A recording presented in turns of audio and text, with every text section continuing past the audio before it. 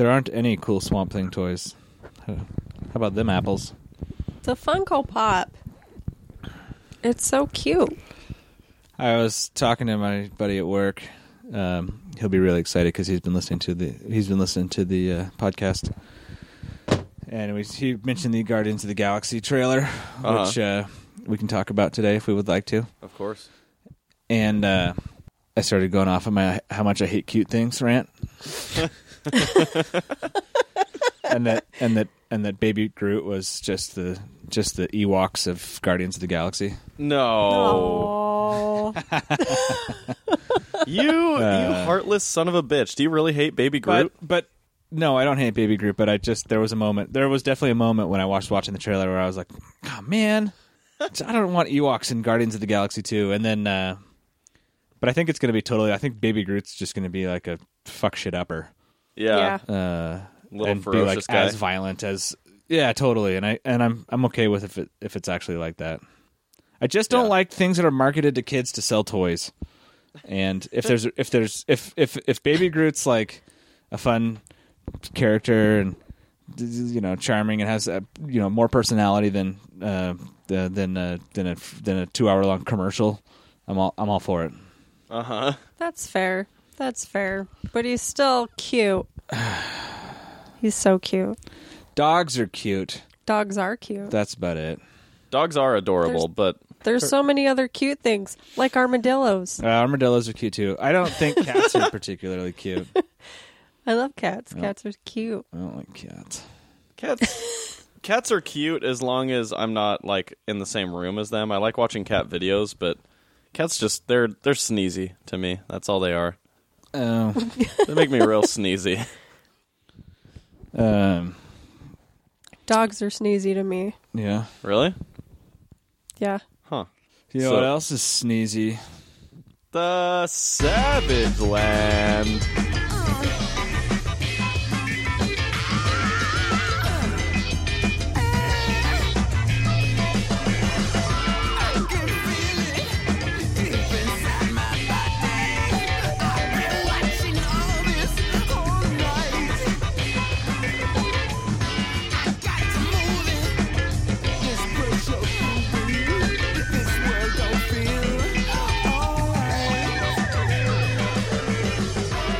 The mics are hot, the hosts are hotter. Welcome back to the Savage Land. My name is Jason. Who else we got in the Savage face hole? The Savage face hole. Oh, that took a weird turn. Welcome to the Matt and Jason show, because it's me, I'm Matt. It's just the Matt and Jason show. With special, regular, every week guests whose name is... It's a secret. Oh. I can't move on until your names are both said. It's in the rules. I already said my name. Jason? Yeah. Matt? And? Matt! He's got Tourette's or something. Just getting real aggro about it. Matt! Jesus. I'm Rachel. Oh, there we go. Today, as you may know if you follow our Instagram, today we'll be talking about Martian Manhunter by Rob Williams, because we're trying to get back into the rhythm of, actually having topics every once in a while. Crazy fucking thing. We're trying to get back into the rhythm of the night. Wow. But before we can get on topic, we gotta spray our ketchup all over everybody's face, neck, and chest. God, gross, dude. Wow. I don't want to do that. I don't either. I want to get back to the rhythm of the night. Will you sing that while you spray the ketchup? Do it, dude. It's romantic. It's so romantic. Yeah, I can't think of anything more romantic than that. Me either. Well, shit. Who wants Sounds to hot. Who wants to catch the audience up? Oh no, because my mind just went weird places. Because now I'm like, is the ketchup warm or is it cold? Because some people keep it in the fridge. Yeah, some go people for do it, keep it in the fridge, huh? We keep it in the fridge. Yeah, so then you get cold ketchup all I over you. always kept it in the fridge growing up, but I guess I've never really kept ketchup around as an adult. Like, I'm trying to. Well, let's see. Last time I had ketchup actually like a bottle of ketchup on hand. I think I did keep it in the fridge, actually. Yeah, I think everybody does. Yeah, that's probably true. Except restaurants. Restaurants don't seem to. Why is that? I don't know. That's why I had this thought pop in my head. Yeah. Why is it okay if a restaurant doesn't keep their ketchup cold? Like, what's the risk that we are taking if we don't? Well, I don't eat ketchup, so... Well, then why do you have it? I don't. Oh.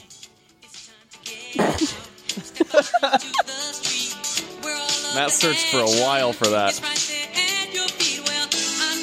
He let it build up.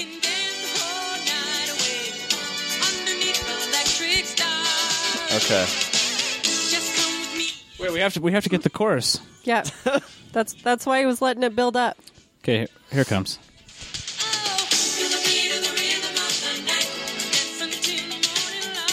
Oh yeah. Oh yeah. Yeah. Woo. I know that for the listeners, they're hearing the whole thing, but I just want you to know that for me, since my audio from you guys is coming through like an iPad mic that has noise canceling, I'm hearing like tiny little snippets of that song. The great part is I faded in and faded out. It's going to sound real cool. Oh boy. It's going to be cool, you guys. I'm sure it's going to be really cool. It's going to be the rhythm of the night, Jason. So, well, shit, let's, Matt, go ahead and catch us on up on what's been going on in your life. Oh, technically, I already told you to catch up, because then I was going to interrupt you with Rhythm of the Night, and then you started talking about ketchup, so I interrupted you with Rhythm of the Night anyway. I don't have much ketchup. I don't have much ketchup either, so I guess I'll try to knock mine out real quick. Okay. I tried to start Catalyst, Rogue One story. I'm so sick and tired of all these Catalyst or Rogue One stories. That titular line guy, man, they really put him in there. I just keep jumping him in these books and movies. But I literally only got like 2 minutes in, and then work just turned into a goddamn shit show. So, so there's my fun catch up on that.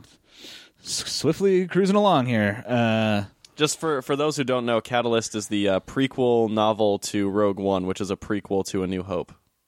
Which is a prequel to The Empire Strikes Back, which is a prequel to Return of the Jedi, which is a prequel to The Force Awakens. Which is a prequel to The Force Awakens. Because it's not a prequel because it came before The Force Awakens, so it's a prequel because the movie was released before The Force Awakens. Okay. Sounds good. You're welcome. I've been reading Hawkeye a little bit here and there. All that Still. Matt Fraction life. It's so good. It's so great. It is, and it's so beautifully freaking designed. Shout out, you know what? Yeah. Everyone gives credit to Matt Fraction and David Aja, but let's give a shout out to Matt Hollingsworth for beautifully coloring that book. Oh yeah. The coloring's gorgeous. I mean, well, what I really like about that book is there's he specifically chooses different artists for different areas of the world. Yeah, because they've got Annie Wu on there for like a lot of the Kate Bishop stuff as well, and Marcos Martin. Yeah, and then there's that other guy who does all the kind of like more goofy, comic-y stuff when he does like the Christmas episode and Christmas issue. Yeah. I loved that. By the way, a lot of people hated that little Christmas episode thing, but I freaking loved it. Yeah, I thought it was pretty They good. hated it? Yeah, I heard a lot of... I remember when it came out, it was like on like Reddit and a lot of the internet places, people were like, stupid piece of... Blah, blah. Yeah. I liked it. Yeah. They did a lot of... For real. They did a lot of like really bold creative stuff with that series.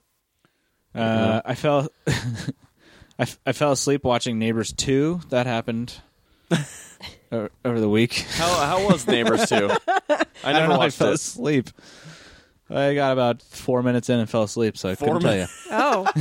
Wow. I know. I got a theme here, which Nice. is start trying to do something and fall asleep or get distracted. Shit, what else did I do? I did watch all the Planet Earths. I caught up on Planet Earth 2. Pretty good? Yeah. What was the highlight of it for you? They had a desert episode, which had some cool desert lions who were doing some desert lion hunting on some desert giraffes and some desert ibex. That must look weird when a lion takes down a giraffe. Well, spoiler alert, it didn't take it down, but it really tried, and it was fucking awesome. Did it look like when a No, really thank you. Did it look like when a really small girl is like trying to tackle a large man? It was like this giraffe, like doing that weird, sexy giraffe run, like super fast. You know what I'm talking about? You saw that. You guys out there know that Jamie Foxx stand up where he does the sexy giraffe run. Oh, yeah. Yeah. Yeah. Yeah. Yes, I do. Yep.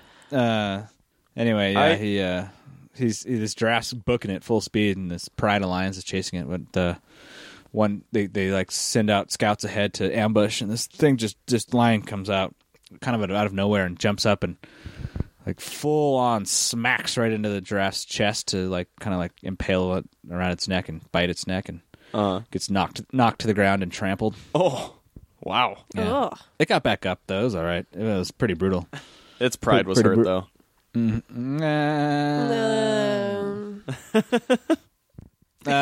it was nice. They gave Utah some love. They gave one of my favorite places on earth, Goblin Valley, a good long couple shots. Oh, they were showing all them goblins down there. Mm-hmm. That's I love great. Goblin Valley. Yeah, it was really cool. A lot of goblins. So many goblins. All the valleys too. Just one valley. It's made out of goblins. Mm-hmm. Out of the bones of goblins. Yep. You could even see the Goblin King. Ooh, then I'm definitely going. Let's see. I did something else. What you got? I was just gonna say. Speaking of giraffes, you ever? I'm sure Matt has, but Rachel, have you ever seen giraffes fight each other? Not that I can think of, but I can imagine them like trying to hit their heads. Yup.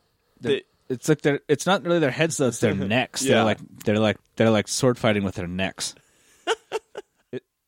And then they do that when the bulls are fighting for dominance to be able to mate with the females. I was just going to ask if that was the case. Of course, it absolutely is. It's always about mating. Yep, it's always about mating. Always about mating with this guy. No, but it's weird because it's like simultaneously one of the most disturbing and hilarious things in the fucking world. Like they look so ridiculous, but they're so vicious. Yeah, I mean they look like. Here, I'm showing Rachel a picture right now. They kind of look like this a lot. Yeah, they just swing. They like swing their heads around. They stand next to each other and like swing sideways. Okay. Yeah. And it's pretty violent. It's really pretty brutal. violent. Yeah. But they get real hilarious. torn up. They do because they have those little horns on the top of their head. Yeah. Jason, this doesn't sound hilarious. It doesn't sound hilarious until you watch it happening. It's again. It does look a little. No. It looks a little goofy, and then they get real bloody, and then it's kind of like, oh, that doesn't look. Yeah, that's exactly how I'm thinking. Is like, okay, this isn't funny. It starts out really funny, and then once they get into it and get real bloody, then it's like, oh man, this is unsettling. Yep, unsettling is the right word for it. Yeah. Or maybe I'm a sociopath, Rachel. I don't know. Fuck. Yeah, I'm just a guy. Just doing my best in this world. Do better. What else you got, Matthew? Yeah? Nah, not really anything else. I mean, I didn't do a lot of geek-related things. You want me to talk about? Want me to be an internet grump, or should I save that for my PSA at the end of the show?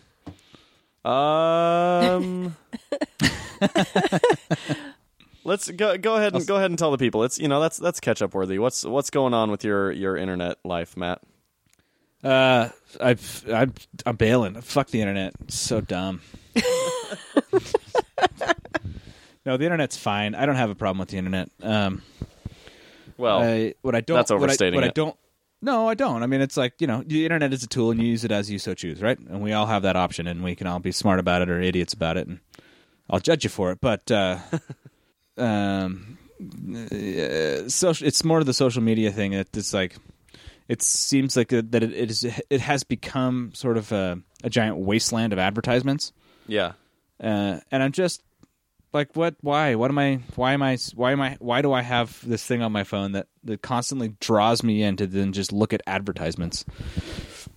It's a fair point. So I was getting frustrated with Facebook, so I sort of took the whole tact of like, well, if I unfollow a whole bunch of stuff I don't want to watch, and let's see if I can whittle my Facebook feed down to just things people I know, friends and family, and people I care about or I'm curious about, see what they are actually posting. And I noticed two things. One, most people don't post that much, right? Like you guys post not a lot, but like a reasonable amount.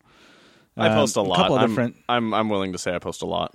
I wouldn't say it because there were other people that were hidden that post way more than you do. Oh wow. But the other thing I noticed was my entire feed just became Brandon commented on Linda's post, and then it would show Linda's post, and I don't know who Linda is, nor do I care what Brandon said about who Linda's post, or it would be like Franklin liked Betty's post, and that's it. You're friends with a turtle? Betty's post. What? Franklin? Never mind. That's a joke that's younger than your time. Mm-hmm. Yeah, I have no idea what you're talking about. There was a show called Franklin when I was a kid. It was about a turtle. Anyway. I like turtles. But no, I mean, that was really it. So the Facebook feed is really just Facebook is like, you know what? Since you unfollowed everybody, what we're going to do is show you what everybody else is doing on Facebook without you. And I was like, okay, this is almost worse than advertising because it's like I went to a restaurant to listen to other people's conversations. I do that all the time. I'm just kidding. But I mean, but it's even lamer because you're reading it. I don't know. It just was so dumb. No, I agree. Anyway, so I deleted it off my phone. No more Facebook on my phone. No more Twitter on my phone. I'm not going to delete my account, but since it won't have access to it, I mean, obviously I could just re-download it, but honestly, that's more trouble than it's worth. But I don't. It's just because it won't be. I don't know. I don't want it. I don't want it anymore. Jenica bailed on it too. We want to have real interactions with real people, and call people, talk to people, hang out with people. And if you and no judgments, man. If I just want people to know I'm not hating on anyone else who thinks Facebook's a good tool and uses it effectively. It's just I found that with the infrequency of anything happening on Facebook that was directly related to me was nil. That was just what am I doing on here? What do you know what I mean? Like, and I'm not trying to say like, oh, pity me, I don't have any friends, because I have friends and I like all my friends, but yeah. I mean, I could honestly say in the past 2 weeks, I think I can name all my one friends, person. guys. I could name like 7. I have friends. Like here in my life. No, but I don't know. So anyway, I don't know. So I'm just I don't know. I don't want that. I don't want to. I don't want a thing in my pocket that's a constant distraction that literally serves no purpose other than to get me to look at advertisements for shit that I don't need. It's dumb. 2 things to say. And to if that. I want to, oh, go ahead. Well, you're fine. No, I mean, yeah. And if I want to, what's happening in the movie world right now, I'll just go to a movie website, right? Like I used to back in the day before social media, where it's like, oh, I want to see what's going on with the new Star Wars. What's with the new Star Wars movie? I'm going to go to I like StarWarsMovies.com. They're really the best.com. Or Reddit.com/r/Star Wars. Totally, whatever it is. or Reddit.com/new movies, and I can look that up and see what new is playing. I have the option to find stuff if I want it to. I've always had that option, but you're Facebook not bombarded sort of with all the shit you don't want. Right. I can pick and choose when and if I want anything. Yeah. Otherwise, just. I mean, we're so. It's so ubiquitous in how we function, and like I just caught myself today, after deleting it, went to lunch, and it was just like I hit a stop sign and I'm like, oh, cool, I'm at a stop sign. I'll look at my phone. Then I pick up my phone. I'm like, wait, I don't have anything on here to look at right now. So I just put my phone back down and just like turn the music up and stare out the window. And I was like, you know what? I remember doing this all the time before social media, and I like this much better. Yeah. Much less distracting. I'm much more focused on, music in particular. I've been listening to a lot of music lately, which that's something we can talk about. Yeah, we'll get to that in a sec. I have that in my catch-up. Okay. But what were you going to say? I was on a rant. Oh, no, you're fine. I really enjoyed that. And I know Rachel probably has stuff to say about it, too. First thing, though, that as you were talking about it, something that came to my mind is that those themes that you're talking about, those ideas, are the entire core of what the comic book Tokyo Ghost is about by your boy, Rick Remender, and mine and Rachel's boy, Sean Gordon Murphy. Yeah, I would like to read that. It's also from that Black Mirror episode with when everybody's rating everybody all the time and everybody's always constantly like checking. Same kind of thing. Yeah. Yeah, it's very similar. You should read Tokyo Ghost. You'd really enjoy it, especially like it is very similar to that shit that you're talking about. I've wanted to. There's just so many things. Which how I felt after Matt had an earlier rant in our chat about social medias. If I didn't have this constant distraction, I probably could actually, read more books and comics and just distract myself with that, which would be better for my mind anyways. And that's how I was feeling when you were talking about it. That's the first thing I've noticed is how many times have I stopped myself in the past? I mean, shit, man, I deleted it a couple hours ago. It wasn't like 2 weeks ago. It was like hours. And how the amount of times that I've caught myself like reaching over to my phone to see what's going on, or see if anyone's messaged me or whatever. It's just ridiculous how much mental space I'm taking up unwittingly, being attached to maybe there's a message on my phone that I should look at. Yeah. Yeah.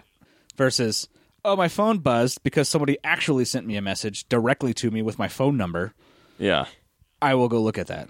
Yeah, not like somebody posted on this one page that you're, Yeah, or like, you got invited to General Cheese's Farm Factory tour. Ooh, I want to go there. Yeah, I've heard General Cheese is quite the fucking guy. Yeah. But I don't know who General Cheese is. I was, maybe we friended each other like 6 years ago, and I forgot who it is at this point. And I just got a mass invite. Dude, all I'm saying is you're lucky to be among General Cheese's friends. Well, it's an exclusive list. We're not. I'll take that one. I'll take that for sure. I mean, he is the only person I follow these days anymore. But I also that's the other thing I did. I turned notifications off for everything on my phone except for texts. Oh, that's cool. So my phone, nothing will buzz on my phone unless it's an actual text from an actual person. So I expect it to be pretty quiet for a long time. I do. Oh, not looking for sympathy. It's real. I just, But there's the other side of it too. Facebook made me a lazy friend because I was like, I already get to see what my friends are doing, so I don't have to call anybody or do anything with anybody. yeah. I don't have to call and be like, "Hey, what's going on? What's new in your life?" Because I am curious. Yeah. No, I'll just look at Facebook, be like, "Oh, cool, you did that over the weekend. Bet that was fun for you." In my own head and not actually connect with anybody. Yeah, I do the same thing. I'm not very good at commenting on things. Oh, and I never comment at all. I'm just like, oh, that's cool. And then I'll just keep going. Totally. No, I really, I think the social media concept is fine. I don't have a huge problem with it, but it doesn't seem like it's working for me. And I think the most powerful tool anyone can use in life to kind of like say, hey, I don't like that, is to just don't use it, right? I mean, the reason Facebook is the way it is because everyone says, okay, we'll use Facebook the way it is. Yeah. And if everybody was like, okay, can you make this so it doesn't suck and stop using it, they'd change it. Yeah. That's how capitalism works. Like if a company like Facebook sees that their user base is going down significantly, then yeah, they have to change something. Which it absolutely is not at all. It's almost doubled in the past year, so it's like, oh, okay. Yeah, that's not going to happen. But in general, I mean, yeah, it's true. I mean, we just barely saw with the Dakota pipeline. There enough people said, hey, we're not cool with this, and finally, after enough pepper spray and violence on behalf of capitalism, they actually have to change shit. So it's I mean, in any walk of life, especially in any capitalism related walk of life, enough people refusing to patronize that are going to change it. So right.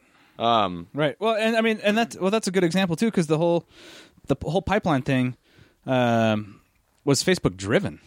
Yeah, which is like, yeah, that is a use of Facebook that I thought was very positive, and it actually had a huge, a literal effect. It accomplished its goal because it was everywhere.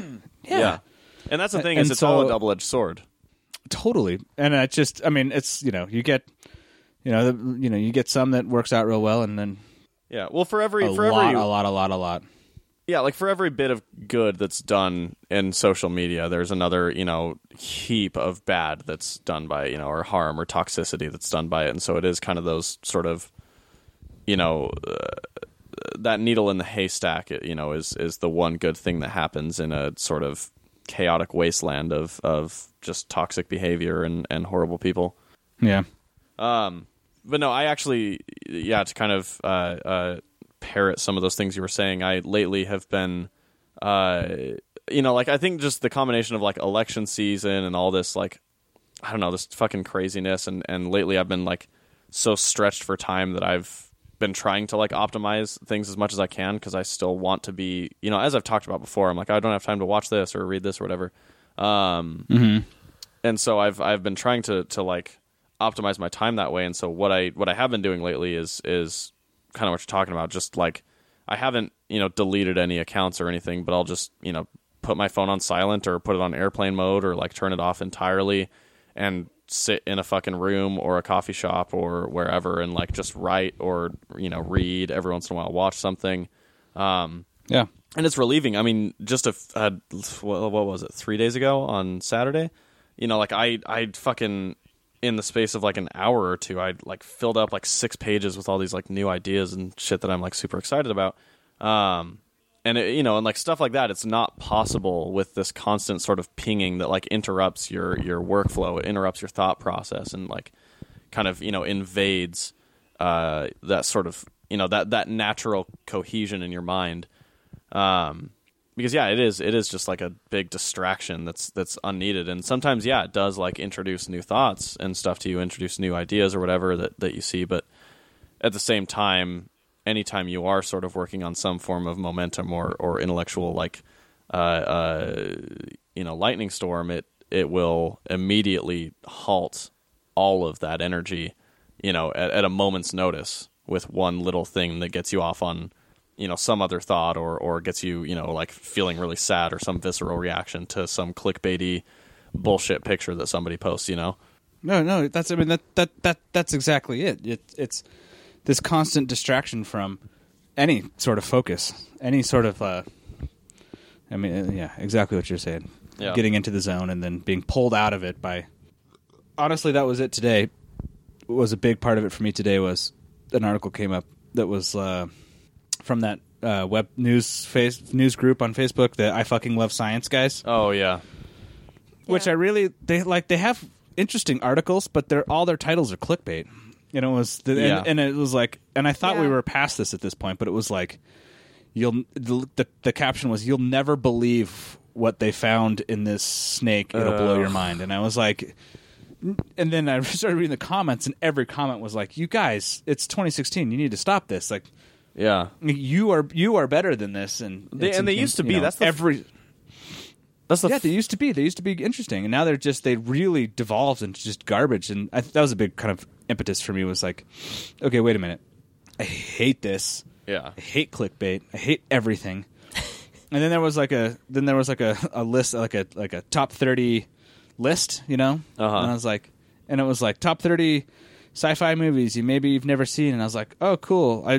Sometimes I look at those lists and I like see one or two Alien, movies I haven't seen. Blade Runner. No, but it's not even that. It's you pull up the webpage and it's one picture, and you have to keep clickbait. You have to keep clicking PPC over money. and over and over. Yep. Exactly. And it's like, what am I doing? I'm literally putting money in the pocket of somebody else so I can click through their list, that I could go to IMDb myself and look up somebody else, a user-generated science fiction film list. Yeah. That's just nobody's as valid. getting. I mean, IMDb gets like the one click for. Yeah. But it's just as valid. Exactly. So, no. Or when I click on something and then an ad pops up and fills the screen, nope, I'm out. I'm not even gonna close that ad. That shit bugs the fuck out of me when I'm like trying to read an article and then suddenly you can't scroll anymore and you're trying to scroll and you're like, what the fuck is happening? And then you go, oh, wait a minute, there's an ad about to pop up and take over the whole fucking screen. Yep, that happens to me all the time, and then it's just like, fuck this. No, seriously. So it's like, I don't care anymore. I don't care about your article. No, and I recognize that makes me sound super old and curmudgeonly and like me, but I don't know, man. We just there's more things in the world than the internet. Yeah, I agree. And honestly, now I'm like, as soon as I did that, I was like, I don't even have to worry about Star Wars spoilers. because there's nothing Yeah. that I'm going to see them on. Yeah, and that's all. Yeah. that's actually, it was funny like that you said that, because like just a couple of hours before you said you were dropping all your social media accounts, I posted on Facebook like I might actually take a break so that I can avoid any fucking Westworld spoilers until I catch up. Yeah. Oh, yeah, that was another issue that I had because I planned to watch it at work because we had a slow day. And then, like, all my friends were posting about Westworld, and I'm just like, I just want to delete this and take a break for just at least the rest of this month to not have that spoiled or Star Wars. Yeah. And it's like, and some of those like articles and stuff, like I want to read, like AV Club, usually when they post, an article about any show or movie or album or whatever the fuck it is, like I enjoy reading that stuff. But oftentimes their titles, as much as they try not to, their titles do kind of give things away on their exactly. articles. And ugh. No, just not interested at all. Yeah. Yeah. But anyway, that's a good chunk of the catch-up. Yeah, stupid. Social media. Anything you want to end that rant with, Matt, before we move on to the other catch-ups and then into the review? Yeah, if social media works for you and you are genuinely get something out of it, then that is excellent and great, and I don't think you should change anything at all. Yeah. And if you find yourself feeling like there might be more to life, or if you find yourself feeling like you having a hard time focusing on the world around you, consider giving social media a break. It won't end your universe. You don't have to delete anything. I deleted the apps off my phone, but I can still access it. Yeah, it's all not still like there. It's all still there. It's never going. It's not going anywhere. I just can choose when I want to access it. And because come on, as much control as we all want to say, like, oh, I'm really good at managing it. It's in your pocket, man. You're looking at it all the time. No, we're all pretty addicted to it. Yeah. You look at your phone to see what time it is, and then you happen to have notifications, and you read those. I mean, it's just And then you forget to check the time. Totally. That happens to me. Yeah. No, So. and I have a friend who's vehemently refused to get a smartphone. Like he's in his 20s or whatever, and he just uses a flip phone, and honestly, he's one of the most productive people I know.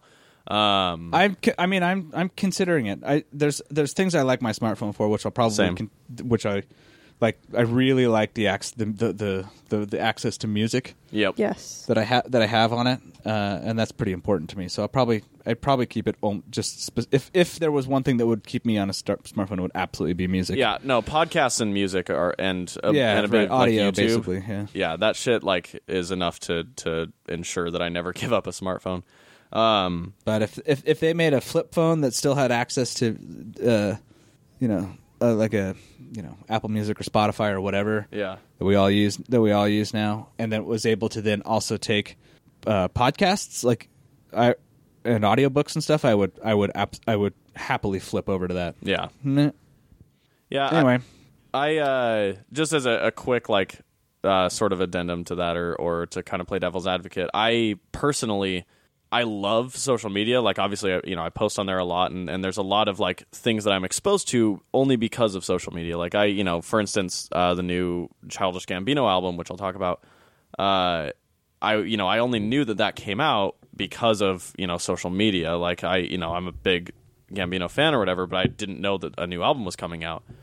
And there's a lot of things, I'll research certain things that I see on there and stuff. I think that it's just, first of all, it's dangerous to deal in absolutes. For somebody to suggest that social media is bad for all people or that it's good for all people is absolutely asinine. I think it's, you have to be, like you said, you have to be adaptable to your own situation and figure out what role it's playing in your life.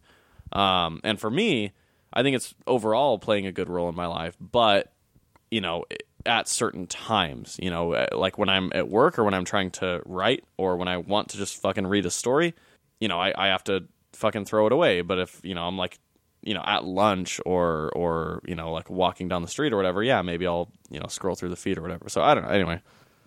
sure. No, I'm with you, man.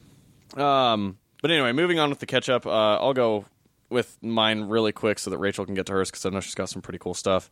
Yeah, Rachel's got the best ketchup of all of us, and I just took up 25 minutes talking about how much I don't like social media. It's all right. We'll go like an hour and a half today or something. It's all right. I'm pretty to the point. Okay, so. okay. You'll be fine. I'll leave you plenty of time. Basically, the biggest time will be taken up by Matt and I gushing over Gambino for a bit. But Yep, that's accurate. but Okay, first, save that one for last. yeah, I will. And then I can put in my 2 cents and you won't like it. Did you listen to it? Yeah, The whole thing? the whole thing. Okay, fair enough. All right. If you only listen to like 8 seconds, I'd be like, you can't talk about it. I listened to the whole thing. All right, fair enough. Go ahead, Jason. All right, we'll get to it. So I started reading book 1 of the highly anticipated new project from Jeff Lemire and Scott Snyder, AD Yay. After Death. It is fascinating. It's like from the very So quick, like for reals, quick elevator pitch. Yeah, quick elevator pitch. So I haven't finished book 1 yet, but basically it's the story of a guy who was essentially entering adulthood just as humanity sort of passed the point at which they had cured death through one way or another, and that's something that will be explored in the book. But yeah, it's the story of this guy. I don't know what's going to happen in it or anything, but what I will say is that from the get-go, from picking it up off the shelf, you'll notice that it's different from anything else on the shelf. It is a larger format than other comic books, so it's taller and wider than other comics. It's got a different sort of ratio, whatever the hell. Sure. And it's also, I think, 70 pages long or some shit like that for this one issue. Nice. And so it's Cool. crazy long. I think there's only going to be like 4 issues, and then they'll collect it. But that already right there is well over 200 pages. And the art is beautiful. It's not like a traditional comic book. There are some parts of it that are just pure prose with like one illustration on it. But then there are other parts that are like panels, fast action or whatever. But it's all Jeff Lemire's art, which sometimes can be jarring. But like in this book, it's like beautiful watercolors and just really like emotive, very like expressive illustrations. And then, Scott Snyder is a very sort of like, he comes from prose writing. He's definitely very prosaic in almost all of his writing, and this kind of allowed him to play into those strengths more than other comic books. And so there are pages where it's just, just like reading a novel. And so it's a fun, kind of like hybrid experience that's very unique. The pages, like the material on it is really cool. The cover is actually canvas. It's not like regular page. It's like painting canvas. And yeah, it's like $6 or $7 or something for this 72-page comic. Nice. Yeah. Oh, really? Yeah. Oh, okay. Sold. I know, right? It's dope. I can't wait till they release like whatever big ass hardcover they're gonna do.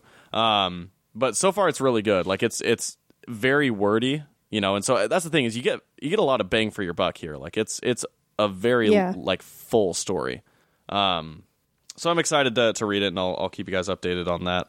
Well, it probably sounds like we should probably add that to a review week, one of these coming up here soon.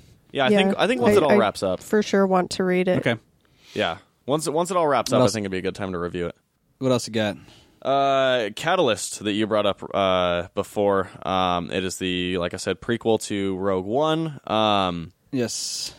The first, so there's 2 parts to the story, or maybe there's 3 parts. I can't remember. All I know is that the first part, which is like the first 10 or so chapters, honestly, pretty fucking forgetful. Like it establishes some characters and stuff, but it goes on way too long about details that, at least for me, didn't matter. Other people might find them interesting, but it was a lot, like just basically a ton of setup. It felt like just a very bloated first act.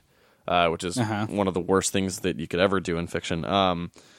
Agreed, especially when it's a book. Yeah, because it's like, dude, come on. You can't waste 10 chapters establishing a fucking status quo. Like, give me some action. Give me some movement. And there was movement, but it was all just movement to establish the status quo. And anyway. Okay.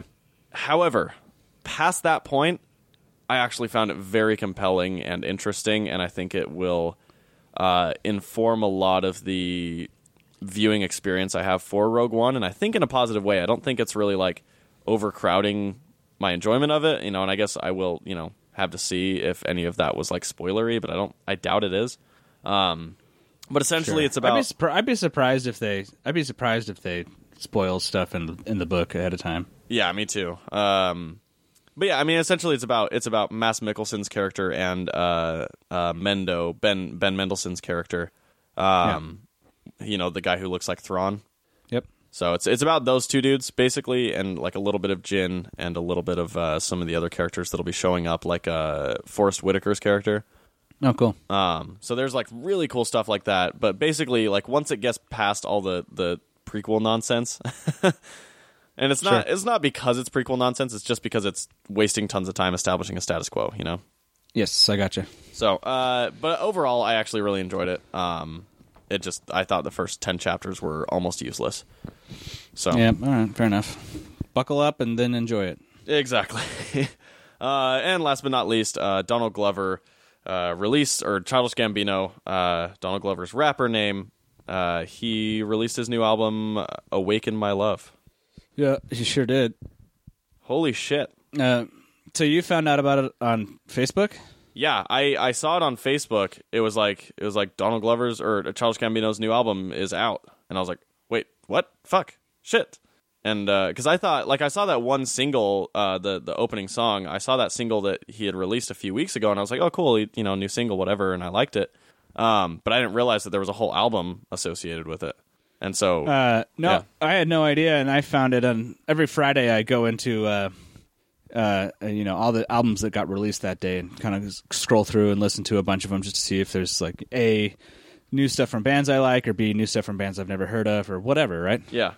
And I saw his, and I literally saw it, and I was like, I'm not going to listen to that, because I don't think he's that good of a rapper. I never really liked his rap albums. Uh-huh. So I literally scrolled right past it, and then Jenica sent it to me, and she's like, you should check this out. And I was like, I really don't want to. I mean, not that I don't care, but it's just like his rap albums just aren't that good. It's nothing stands out about his rap stuff. Ever really struck me as like, whoa, this guy, whew, I should check this out. I've always enjoyed him. I've always enjoyed his rap albums, but not in a way that's like, oh, this is really good rap. I've just always found them like, interesting and funny, and I thought some of his lyrics were, were interesting or funny, but that was just me. Sure, no, but I put on that first track, and there's a long intro on the first track, and I was like, all right, this is like, meh. I mean, whatever. It's like, this is sort of my thought process. I was kind of like, whatever. This is a cool kind of sounds, I guess. It's nothing big. I'm sure it's just going to drop into a standard rap beat, and he's going to start rapping. Yeah. And then he hits you with that like Parliament P-Funk, like dirty groove. Yeah. And it's just like, what? And then he starts singing, and it was like, oh my God, who is this guy? Yeah. I mean, complete transformation to, like, overnight, instant, like, funk and soul legend. Yeah. I mean, I don't want to, like, give him all the blowjobs in the world, but it's an amazing album. It really is. I mean, and his vocal range is all over the place. He auto-tunes a little bit, but most of it sounds like he's singing, and he's singing really well. Yeah. Well, and a lot of it's really, really either A, raw, or B, in the cases where he uses auto-tune, really unique. Like, it's not the same type of... No, it's intentional. Yeah. He affects his voice intentionally for each song. Yeah.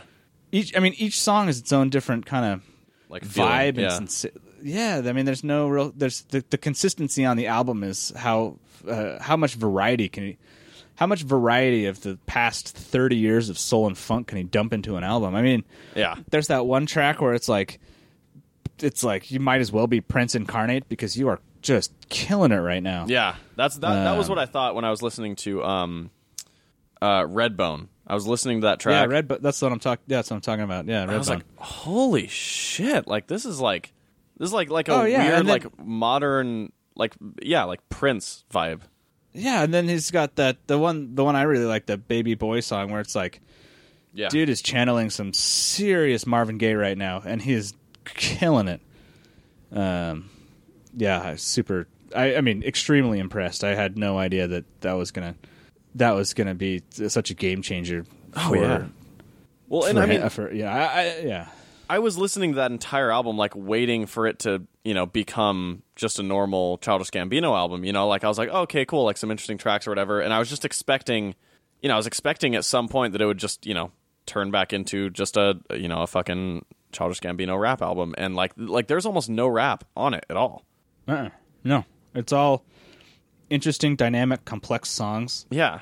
I mean, I need to, I've just been listening to it. I want to go through and find out, like, did he write all this himself? He must have gotten he's got some producer to help him on it, but if he didn't, that dude's been holding on to some serious secret skill that he just never really, he's like, no, let me just, he had this master plan to be like, yeah, I'll just show everybody I'm not the greatest rapper in the world, and then I'll just blow them all away by showing I'm actually, I can crush it with soul funk stuff. Well, and here's the thing, and I haven't looked into it yet, but I wouldn't be surprised if he didn't have any other producers on it, because especially at this point in his career, you can see it with Atlanta, and you can see it with a lot of the other things he's doing. Like when he first, I guess, was releasing this album, they had this weird multiple day music festival up in Joshua Tree.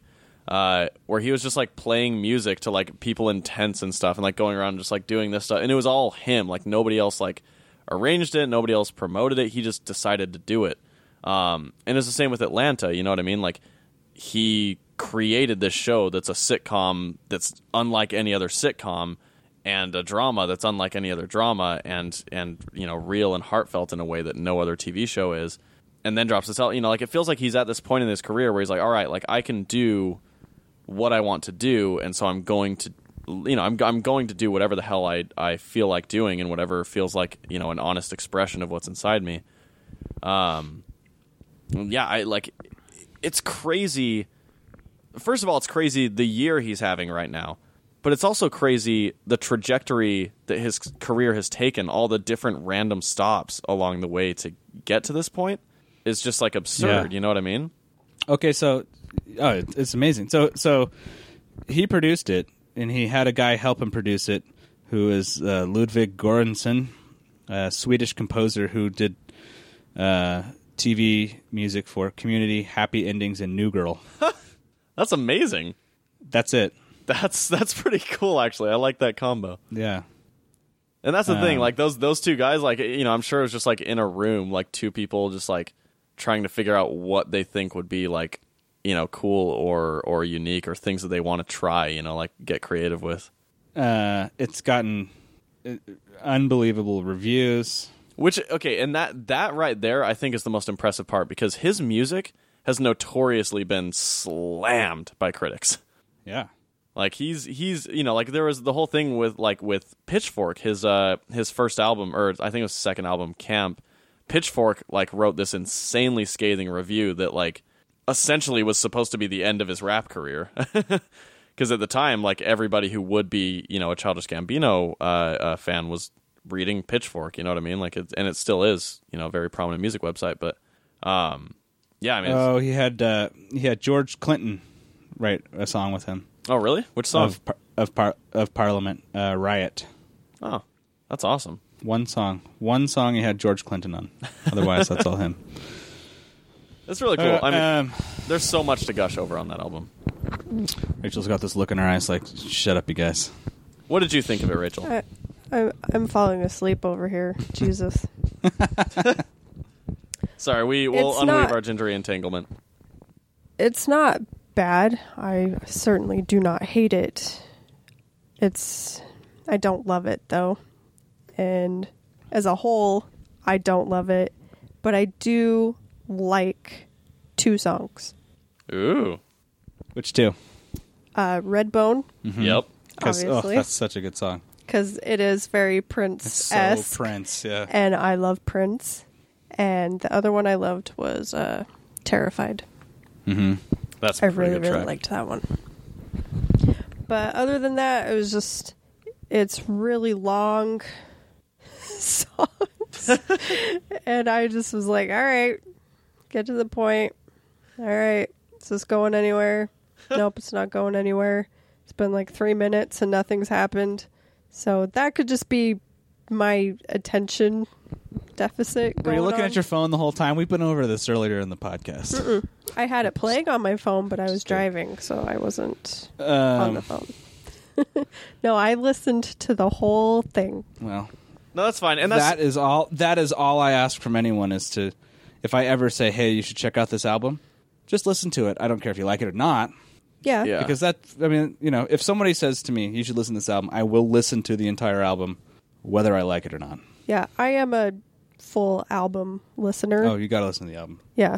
Dude. And I've got this Smash Mouth album that I think you both should listen to end to end. I've listened to Smash Mouth, and we've already been there, done that. buddy. Yes, all right, fair enough. There are some exceptions. If you tell me to listen to something that I know for a fact I will have no interest in, I probably won't listen. Yeah, same here. Yeah. No, And and if you come up and say, hey, you should listen to the new Smash Mouth album, trust me, it's crazy how different they sound. I'd consider it.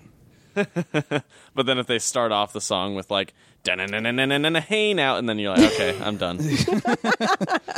Yep, exactly. That's Yeah. exactly it. No.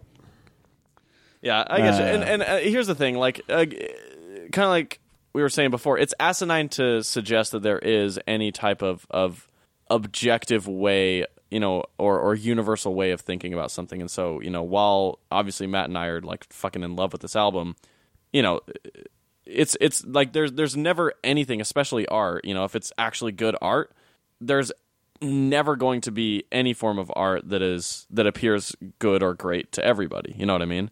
No. That because that's the point of art is to create a reaction. Yeah.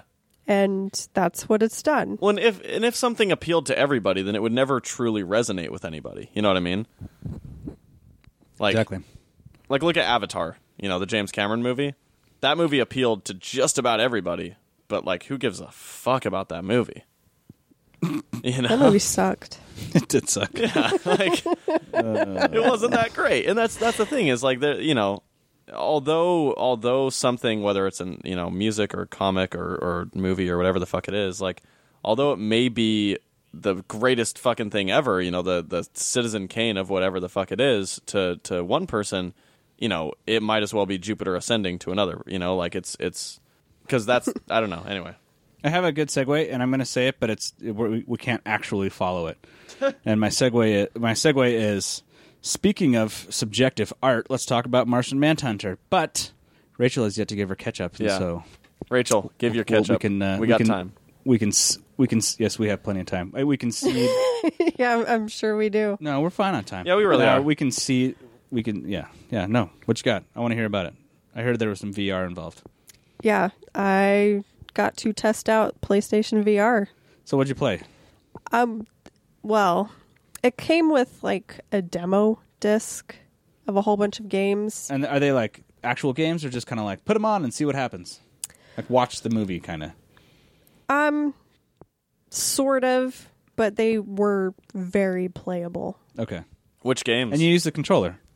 So you can use the controller, Uh-huh. but you have to like point it out in front of you, and then the motion moves in the motion that you see. But it works really well if you have the Move controllers, those controllers with the little glowy balls on them. Does it like give you representations of hands in front of you and stuff? Yeah, so specifically, this was my favorite game that I played, and it's actually an Until Dawn game. Ooh. Okay. It's a rail shooter, so you're on a roller coaster. Okay. So you're riding this roller coaster, Okay. but it's a horror, like haunted carnival. There's like ghosts and clowns, This like is sounding zombie Black clowns Mirror-y. jumping out at you.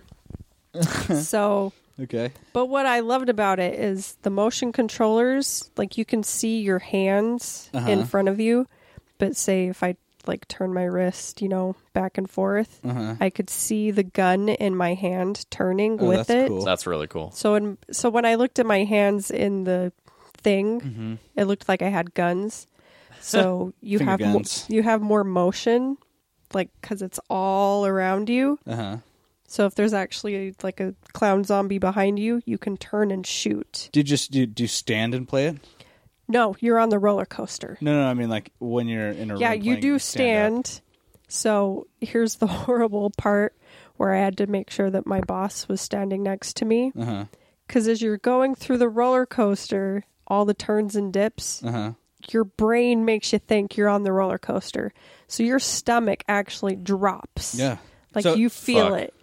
And I almost fell over. But he's like, no, I'm right next to you. Don't worry. You're not going to fall over. And I'm just like freaking out. I'm going to fall over. And I'm like trying to shoot everything because it's got targets. And then you shoot all the ghosts and clown zombies and stuff. I want to play it, man. That sounds fun. It was a blast. I had so much fun. How was What it? about, How was it compared to The Void? Oh, good question. Um, The We graphics better? way, way, Are the way graphics better. for like PS4 graphics? for those Yes. who don't know, like a year ago, maybe a little less than that, we went to The Void, which is like a tactile virtual reality immersive experience. You can look it up online and see what we're talking about. Anyway, keep going, Rachel. Well, I think you can only compare them really graphic wise because the Void you can actually walk around the room. Yeah, Right. Where with the PlayStation VR you're just in one spot. yeah. I guess I just But mean you can turn. So that's what I was asking about with the controller. So like, if you play a game that's not like a rail shooter, if you play just like a walking around game, do you have a controller to like move your Yeah. character around? Yeah. Okay. Because some of them, they But don't there's- use the move motion ones. Uh-huh. And it is just the normal controller, but it still has the motion thing in it. Oh, so that you can look around and then you have a little like. So when I watched the trailer for the X-Wing VR game, and it looked like you could look around, and there's a reticule that you can also independently move around, so you can target TIE fighters, as you can still look around independently of it, Yeah. with the other one controlling your aft and your steering, basically. Yeah. I didn't do that because obviously it wasn't out, but there was a Call of Duty space shooter thing. And that worked a million times better with the Move controllers because you're in space and you can actually target all the other ships. Gotcha. I don't know if the Star Wars one is compatible with both. I don't know. I'm I don't crossing my fingers. It sounds fun. It's not out yet? I thought the X-Wing one was already out. I think it just came out. Oh, okay. But I do have one more that I want to talk about. Hell yeah. Go. Because Yeah, I get didn't it. know what it was. And then my boss is like, you should play this one. Get it. What is It's it? called Kitchen. Making So- pancakes. Making bacon pancakes. So I didn't know until I actually woke up in the room that this was the Resident Evil 7 VR Oh demo fuck! that I was playing. is it the same demo that's on PlayStation? Yeah.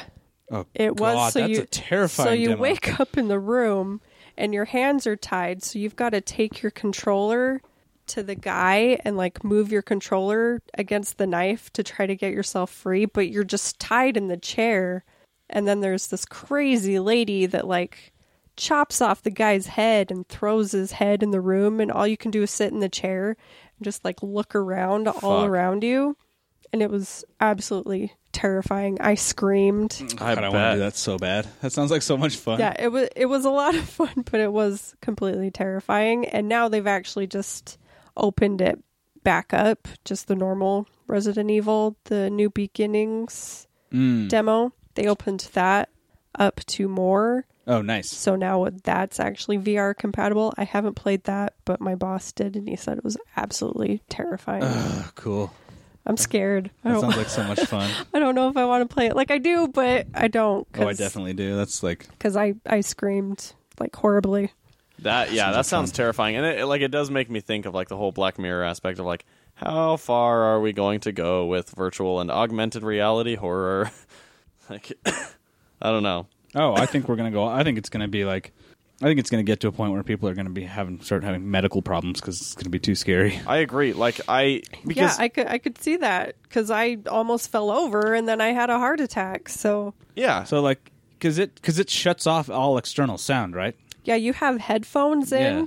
and then the binocular goggle things Yeah. are all blacked out on the sides, so Yeah. you can't see anything but what's in front of you. Oh, I want to play it. That sounds like so much fun. It I'm was so much fun. It's like making Does it just plug right into the PlayStation? Yeah. Or is it like Bluetooth? No, it plugs right in. Oh, cool. it like I'm thinking of like just like this future and like augmented reality horror of like, way far in the future where it's just like they're capable of like, if you're like a parent making your kid like turn into like this weird demonically possessed thing that's going to try to kill you, and like all this like super haunting stuff that would like leave you traumatized for, like real shit, like, and like not even just like typical horror stuff, like just like, your fucking like friends like abandoning you and like shit like that, you know what I mean? Where it's like, damn, that's like just generally terrifying. I don't know. Where, like your dad leaves and he never comes home. Well, yeah, but that already happened. So I think that happened to all of us. But yeah, I it's wish my just, dad was still alive. Oh God. damn it, Matt's the only one that can make that joke.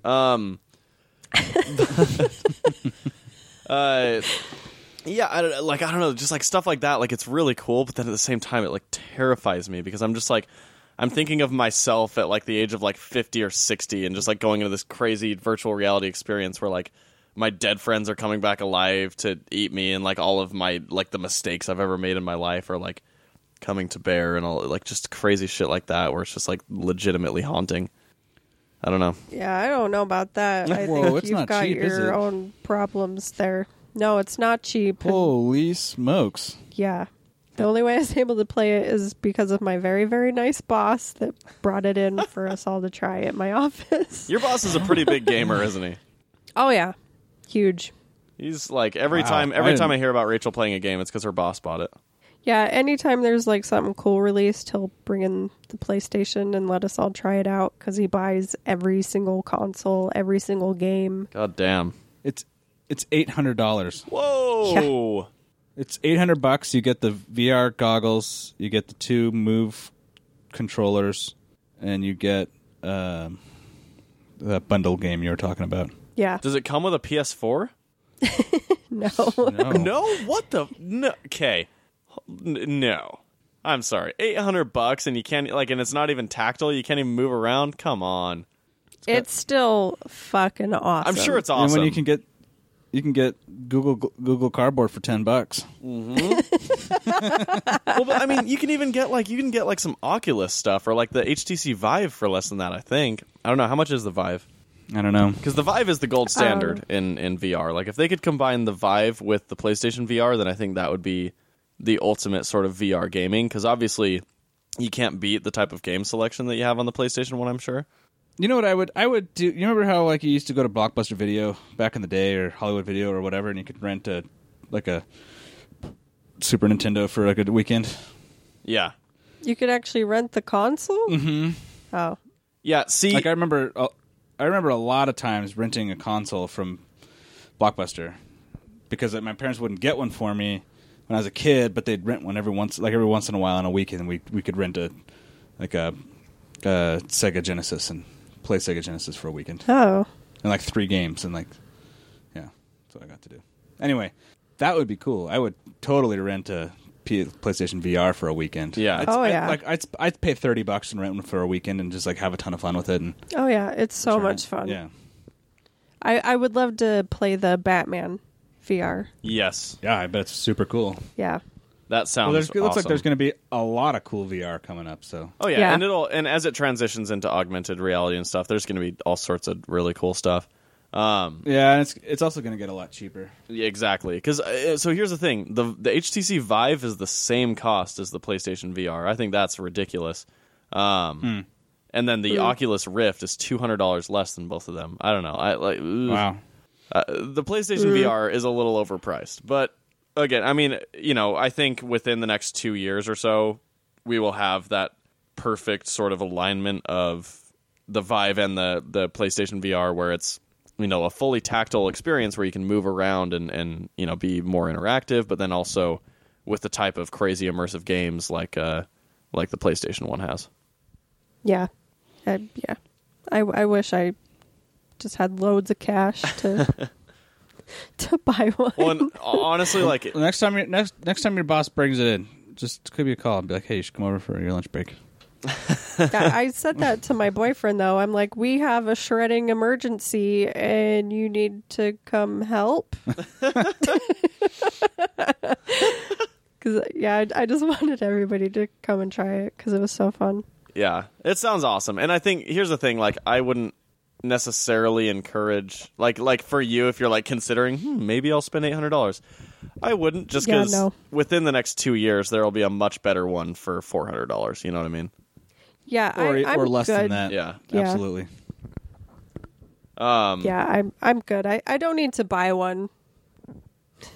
No, I don't need to buy. I mean, there was a moment where I was like, "Oh man, I want to get one of those." Then I kind of was thinking, I was like, "How often am I really going to use it?" Yeah, like, I'm not an avid gamer. I like playing games, but I don't think I'm a gamer enough to ever warrant spending more than for a VR headset. I mean, really, Google Cardboard, like, or like what's the Samsung? Yeah, the Gear. The Gear is the Gear VR is $200, I think. No, I saw something for like $40. It was some Samsung thing. Anyway, it was just much cheaper and much more in line with what I'd actually want versus yeah that. And I mean, so I think honestly that we're less than a decade away from having like full virtual reality wide release movies, like being inside, sort of the action or whatever, rather than observing it, which I'm conflicted about, but I think honestly that's a way that like a lot of media is going to go. You think? I bet they'll release Hardcore Henry on VR. Oh yeah, that'd be a perfect VR movie. That'd be kind of cool. They wouldn't really wouldn't even have to do much. Like they could just adapt it to be sort of like, a little more well, actually it was shot like kind of fisheye style, wasn't it? I don't know. They'd have to probably manipulate it a little bit, but yeah, you could pull it off. That'd be cool. Actually, I bought Hardcore Henry on Black Friday for like $4. Have you watched it yet? Not yet. I'm looking forward to it though. I'm afraid I'd throw up. I could do it. I mean, I don't have that problem, but I think it'd probably be a lot easier for anybody if they watched it. There was a few moments with the VR where I'm like, okay, I'm a little queasy. That's what my buddy was saying. He got pretty queasy when he used just the like Google Cardboard style. Yeah. I still want to try it. Yeah, the roller coaster got me. It was like, okay, I'm dizzy. I'm gonna puke. I do want to go on one of those roller coasters that they put the VR on you, and then you go on the actual roller coaster. So there's like, fuck that. No. Yeah, that sounds like a ton of fun. I saw when they were making like an Iron Man one or something, and it looked super cool. And that is a segment where augmented reality is going to be the shit, because you can still see the roller coaster in front of you, but then there's going to be stuff, in sort of your field of vision on top of the things that are actually real. And that's the cool part of it looked absolutely terrifying, because it's like the roller coaster goes up to the top, right? And then as soon as it drops, like shit just starts going crazy. Like robots are blowing up everywhere and Iron Man's flying around. Yeah. And, there's Hydra bots everywhere. And then like you're on the track and you can see the track. And then like your car like flies off the track and Iron Man comes up from below and like catches your car and like flies you to the next section of track and stuff. And you're on the track the whole time, but in your head it looks like you were totally flying through the air. That's the thing that got me, is like what your head makes you think is happening. Because I got dizzy and queasy and I felt my stomach drop. Yeah. And I was just standing there. I want to try it. Yeah, and that's what's cool to me about augmented reality, is like when you can see the real world and then there's stuff on top of it or underneath it, or like where it's interacting, weaving both together. That's where it becomes really interesting to me, because it's like, because then you have to try and figure out what the hell's real and what's not, Yeah, totally. Yeah. But anyway. Yeah. What else you got, Rachel? That was a good one. I did just want to bring up one game that got a new trailer out. And I want to bring it up because when I first saw the trailer, I was like, fuck that. I don't want to play that game. It looked kind of weird. And it was because I hate Norman Reedus. What? I think he is really greasy and gross and disgusting. I wholeheartedly agree. And he has a weird face. He has a really weird face. You're not winning any fans tonight by saying A, you don't like Norman Reedus, and B, you don't like Childish Gambino's new album. Well, that's true. So, yeah, I really don't. I agree on the Reedus thing. He's a gross-looking human. But, so, they released a new trailer for Death Stranding, which is by Hideo Kojima, who also is responsible for Metal Gear Solid. Yeah. Yep. And so I see this trailer, and you first see, trying to remember how to pronounce his name, and I don't want to destroy it. Guillermo del Toro. Yes. Yep, you got it. You Yeah. nailed it. You see him. That's the first person you see in the trailer. And then he goes down this tunnel. And then who else do I see is Mads Mikkelsen. Oh, And I'm just like, shut up and take my money. Like, I don't even care. That, yeah, it just wins all the things. And it looks really dark and interesting. And I'm completely sold. And I want it right now. Rachel So, loved Mads do they- Mikkelsen as Caecilius so much that now he's her favorite actor, and that was the only role that made him her one love. No, it was Hannibal. Hannibal got me. Yeah. So do you know what the game's about at all? I have no idea, and I don't care. I love things like that. Yeah, like, as far as I can tell, story-wise, nothing's really been released yet. But I feel like just from seeing that, just a few months ago it was like Kojima was like, "Oh, I'm going to make something with these people. Let's shoot a trailer." And then they did that, and now they're just like, "Okay, so what do we do?" And it's going to be another 5 years before it comes out because it's a fucking Kojima game. I'm hoping it's soon, just because The Last Guardian was also released this week, and I've been waiting like 8 years for this fucking game to come out, and now I don't even care. I don't even want it. So I hope it doesn't get to that point. Wouldn't it be really funny if he works on this game for the next 5 years or so, and by the time he's ready to release it, he's made it for the PlayStation 4, and by the time he's ready to release it, the PlayStation 5 comes out? Well, that's what happened to The Last Guardian. Oh, They shit, really? developed it for the 3, and then they halted it, and then they started back up, and then they halted it, and then they finished it and released it on the 4. That's funny. And now I don't even care. Like, maybe if it's like $10, I'll buy it someday, but It looks pretty cool. I've been waiting Yeah, I mean, 8 years. it still does look pretty cool. Yeah, it's kind of like The Notebook. Like when he comes back to you after all this time, you kind of just got to go, okay, seriously, dude, come on, it's been too long. I do want to also point out that the trailer for The Last Guardian and the trailer for Final Fantasy 15 both came out at the same time. So I've actually been waiting the same amount of time for both of these games, and now they're just being released. Wasn't the Last Guardian was not this summer, but last summer, right? It's been years. Oh. Years. The Guardians of Ga'Hoole. PlayStation 3 is how long I've been waiting. Oh, crazy. Hey, Rachel, do you want those the PlayStation Move controllers that have the gun attached to them? Do you want one of those for the PlayStation 3? Because I have one that I don't have a PlayStation 3 for. No. Okay, well, That was my other point, is that a gun? I Yeah. kicked ass on that shooter game because I could move around. Yeah. And I think that's the only way I will ever be good at shooter games. oh, I'm much better at shooters when I actually have something in my hand. Anytime I've played one of Well, those 'cause- things. Yeah, me too. Because BioShock, I go straight for the crotch. And even Cap's didn't you watch South Park? You that's not cool. Don't do that. I'm like, I can't help it. That's where the gun goes. And they're dead. That's funny. So it's fine. I do crotch yeah, shoot a lot as I'm well. When I bad. play Call of Duty, I crotch shoot a ton. So if you guys could have any VR game, what would it be? Ooh. I'd probably pick the Until Dawn game that I played, the rail shooter. No, but if you could have anything be made into a Anything. VR game, yeah, what would be your dream VR game? Any Final Fantasy. Yeah. Okay. Any one of them. I don't care. Or just you're right, a VR game in that universe. Yes, Yeah, absolutely. I I want to want to say ride a chocobo. I bet that'd be fun. I want to I'm gonna say breed chocobos in VR. there you go. Yes. Breeding all those chocobos. We just check in on Rachel. She's still just standing around fucking breeding chocobos. Rich, Yep. what are you doing? Just literally just standing there motionless. I'm breeding chocobos again. Been doing this for a few years. I've been doing this for 25 years. It's like that episode of Teen Titans where all the Titans are gone and Cyborg's just been sitting deactivated in the Titans Tower for all this time, and Starfire's like, anyway, you guys didn't watch it. I don't care. Yeah, that sounds way more sad. Yeah, it's really sad. I'd be happy on a farm. It's one of the best. breeding chocobos. It's one of the best 20 minutes of animation that's ever been done. It's a Teen Titans episode. I can't remember what it is, but Dr. Light sends Starfire into the future, and the whole team split apart, and everyone's all depressed. And it turns out Starfire was the key to all their friendship. Anyway, That's enough about that. It was a really good episode. It made me cry. Shut up.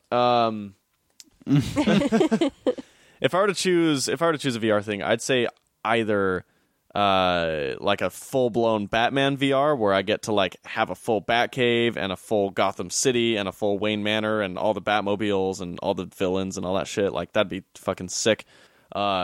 Or a full-blown Star Wars VR game, like I wouldn't even have to be a Jedi. I could just be a guy. Just drop me in the Star Wars universe, in the middle of the fucking rebellion or something, and I'm just on any fucking planet. And if I want to, I can figure out how to get to where all the action's happening on, fucking, Yavin or Endor or whatever. You know what I mean? Like just be a guy in that universe and figure out what the fuck you want to do. Wouldn't that be funny if they were like, you can play a Star Wars game, but you're going to be randomly placed on a planet, and you have to literally do a sequence of long, like it takes a while to get off your planet to then get to other planets, so it's like kind of like a long slow burn. I think that'd be incredible. But since they randomly put you on planets and you don't have a choice, and it's like a one-off, right? Like it's like you pay one fee, you get to play one game, and then you can't ever play again, and you're like, this is so worth it. It's gonna be so awesome. And you like wake up and you're on Alderaan, and you're just like, no.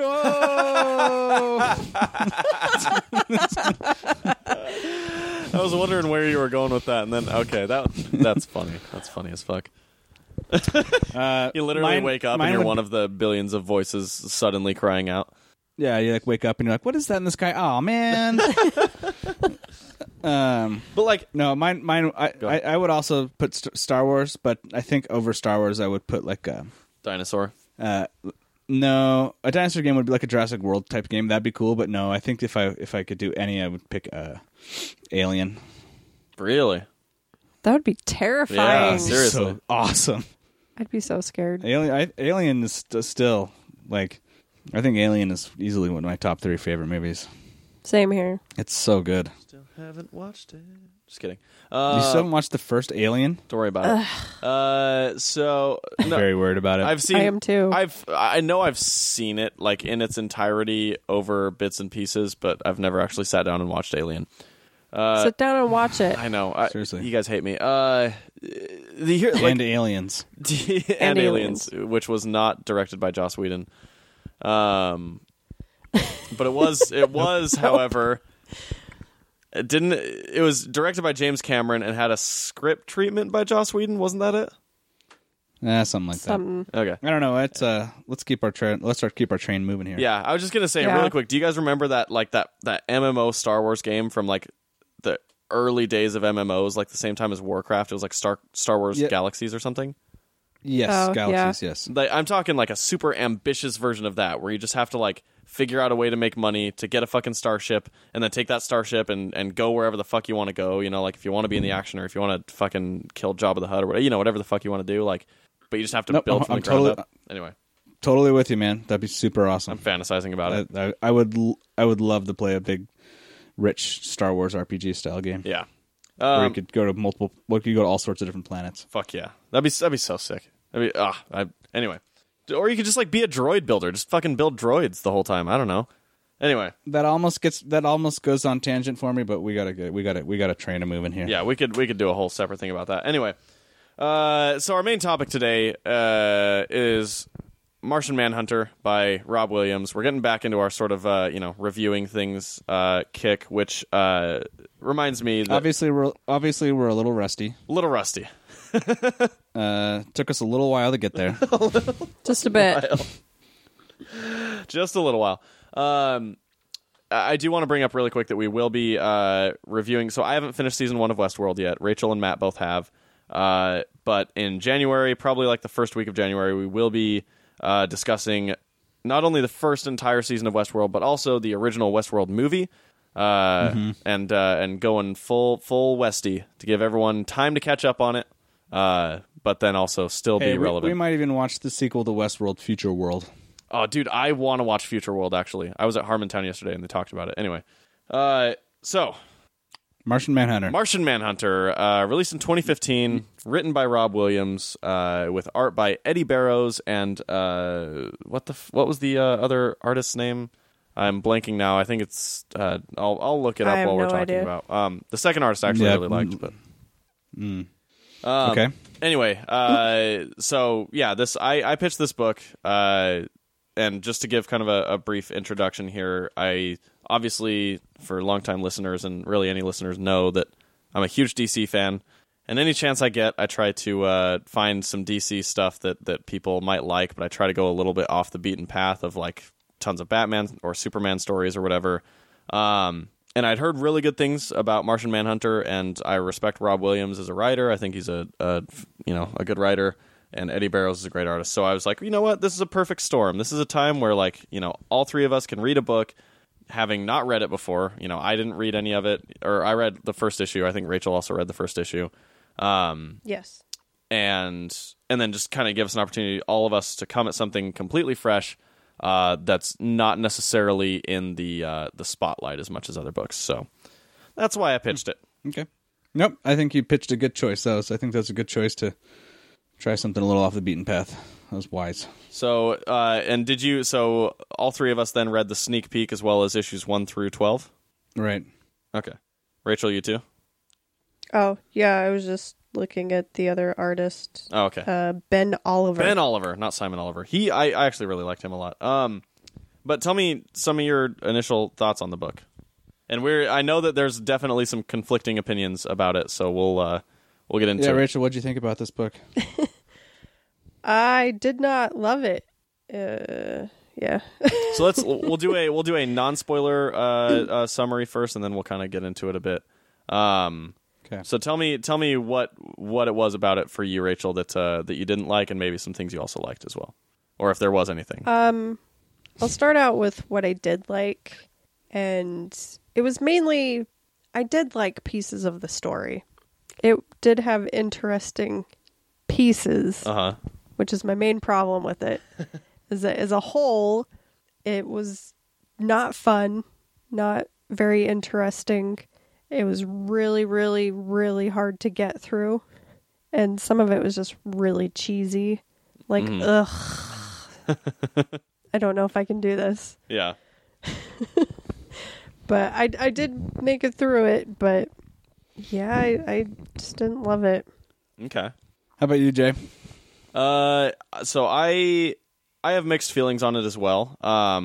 Martian Manhunter is a character that I've always enjoyed in a lot of different runs, like Justice League International, which is worth reading for anybody.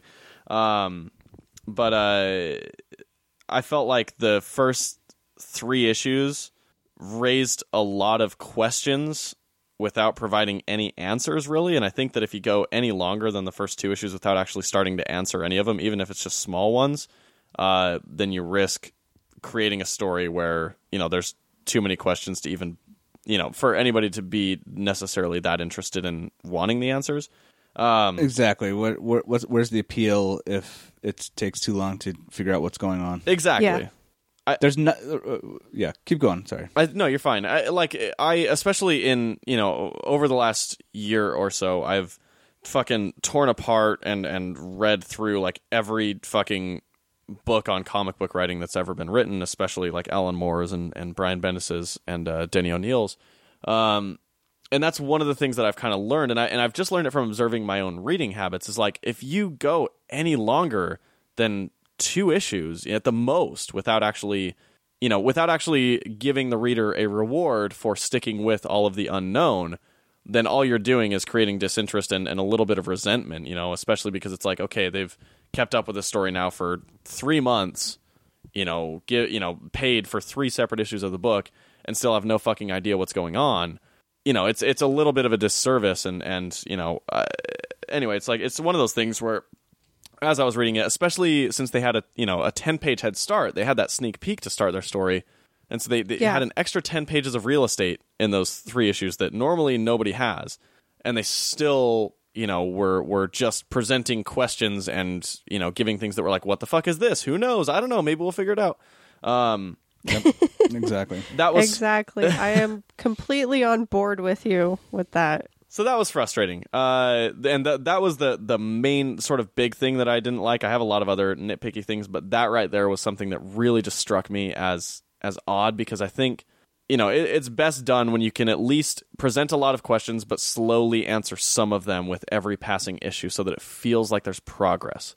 Anyway, but then to one of Rachel's points, I thought that there were a lot of very interesting ideas in this 12-issue run about a lot of different things, and we'll get into that. But I did think that there were there were a lot of interesting questions and eventually answers that were brought up in there. I thought some of the characters, one in particular, at least to start, I found really amusing. And there were bits and pieces, and then the art I thought was 60% really, really good, and then 40% quite subpar. And it's very interesting. Anyway, we can get into a lot of that, but yeah, that was my kind of summary. Is I enjoyed it, but I did feel like there was a lot of missed opportunity. Mm-hmm. What about you, Yes. Matt? I didn't particularly care for it at all. I really did not like the lack of information. I thought that story was quite jumbled, and they were seemingly throwing characters in there that never had a payoff. So this is going back to different podcast, but yes, we were talking about Chekhov's gun on our other podcast. Chekhov's gun is the idea that when you introduce something in the first act, you pay off in the third act with that with whatever that is. Yeah. And in the sense of a comic book like this, in the first act, you are introduced to the Justice League, more or less, and they never show up again. Yeah. In fact, the only thing that shows up again is a cameo by Aquaman, and then another like meaningless cameo by the Dark Justice crew. Justice League Dark, or some of them, yeah. Justice League. Yeah, sure. a few of So- them, and Dr. Fate. Yeah. So I thought that was kind of like, okay, there was no payoff there. Yeah, they did absolutely nothing. They really did absolutely nothing. And then the idea that you're going to have, I'm going to go. I think we're deep enough. I'm just going to go diving into plot points that I think I want to be able to describe. I'm not just going to say I didn't like it. I want to be able to describe why. All right, so now spoiler alert if you want to read it. We're getting into spoilers, but yeah, go on. But I'm not going to spoil too much. I mean, just the general idea of like, I guess spoiler alert in the sense of like, you will have to read 4 issues before this makes sense, which is kind of dumb in the first place. But Yeah. So John's personality gets split amongst 4 different people across the world, and there's not their individual stories were not compelling to me, and so where's my interest in the fact that all 4 of these are actually all one entity, which then turns into like an amalgam of the entire Martian entity, and that all Mars is we are one, because all is one, and we are all for one and one for all type whatever the hell's going on there. And then it just felt highly convoluted and absolutely jumbled. Because there was a moment when I first started reading and I was like, oh shit, I think this is going to be pretty good. Yeah. Yeah. That first issue starts off hot. I mean, it's like, okay, this is cool. There's some cool space stuff going on. There's a little bit of like, give me some intrigue. I'm all for intrigue. And then it just broad shoulders you with, here's a character. It's a woman. She's in Dubai, and nothing relates to the main story at all. And so, even in a little, and there's no compelling story in that. And then there's the character, the Biscuit guy, whatever his name is, Mr. Biscuits. Mr. Biscuit. like just a hacky, dumb joke character that like had a lot of potential to be this kind of cool, creepy, weird thing that's going on. It's this like alien creature that lives on Earth and like has kids do its bidding, like weird Charles Dickens type character kind of thing. Or but they just turn him into this hacky. I like Adam Sandler movies and Paul Blart movies, and I make dumb biscuit jokes. Yeah. Yeah. And like real missed opportunity there. You had this, and he's drawn. He's very cool looking. Yeah. Yeah. He looks like He is he really cool. came out of the Mos Eisley Cantina. Totally. He's super cool looking, and then just dumb. Just dumb. Yeah, Not there, funny. There was a moment where I'm like, okay, I don't like this character. And then I did have a small, brief window where I'm like, Mr. Biscuits isn't so bad. And then it was back to, ugh, I hate Mr. Biscuit. He's the most annoying character. That was bad. I enjoyed Mr. So Go ahead. Oh, so just continuing on. So, and I did not particularly care for the art. I think my ratio on good to bad art would be 20% good, 80% bad. Oh wow. 80% bad with some pretty cool creature design, and some cool stuff here and there, but mostly, But the thing that I think that took me the most out of the book and made me roll my eyes the hardest was at the end of issue, I think it was 8 or 9. For some reason, they decide to get in these giant robots, and it's one robot towering over the Martian city facing the other robot, and the robot says, "Today, you and your coward army shall face judgment and death via giant Martian mech warrior battle." And that is the dumbest thing. I mean, it's beyond exposition into the realm of just super dumb line. Yeah. Yeah. Could you get less creative with your dialogue? There's so much that's kind of mashed together that just does not need to be there. And I think that doesn't was make sense. I think that was it. It was just like smash it all together. Because there are some good ideas. I like There's an amazing story in there. Yeah, I like that he split himself. Yeah. Totally. Pieces of himself. It's essentially- That's really cool. Yeah, it's like this weird Voldemort thing, and there's essentially like there's this part of it where it's talking, essentially the meaning of the story is talking about like letting go of the past and like moving on from your former demons, and it's kind of using like this weird like dissociative personality as a way of looking at that, or like being different things to different. Yeah, go ahead. Well, there's just so much I am wrong. I know. I really, because I started strong for me, and I was really into it, that first issue, and then I got to issue 3, and then I texted you, and I was like, I don't understand what the hell's going on, and you're like, no, keep going and read the intro, and I was like, okay, I'll do that. And then, nah, man, I just I strongly feel like there absolutely is there is a story in there that's worth reading, and he did not tell that story. Yeah, Well, because there's so much that's jumbled and mashed together that it doesn't make sense. And as you're going along, you're like, oh, okay.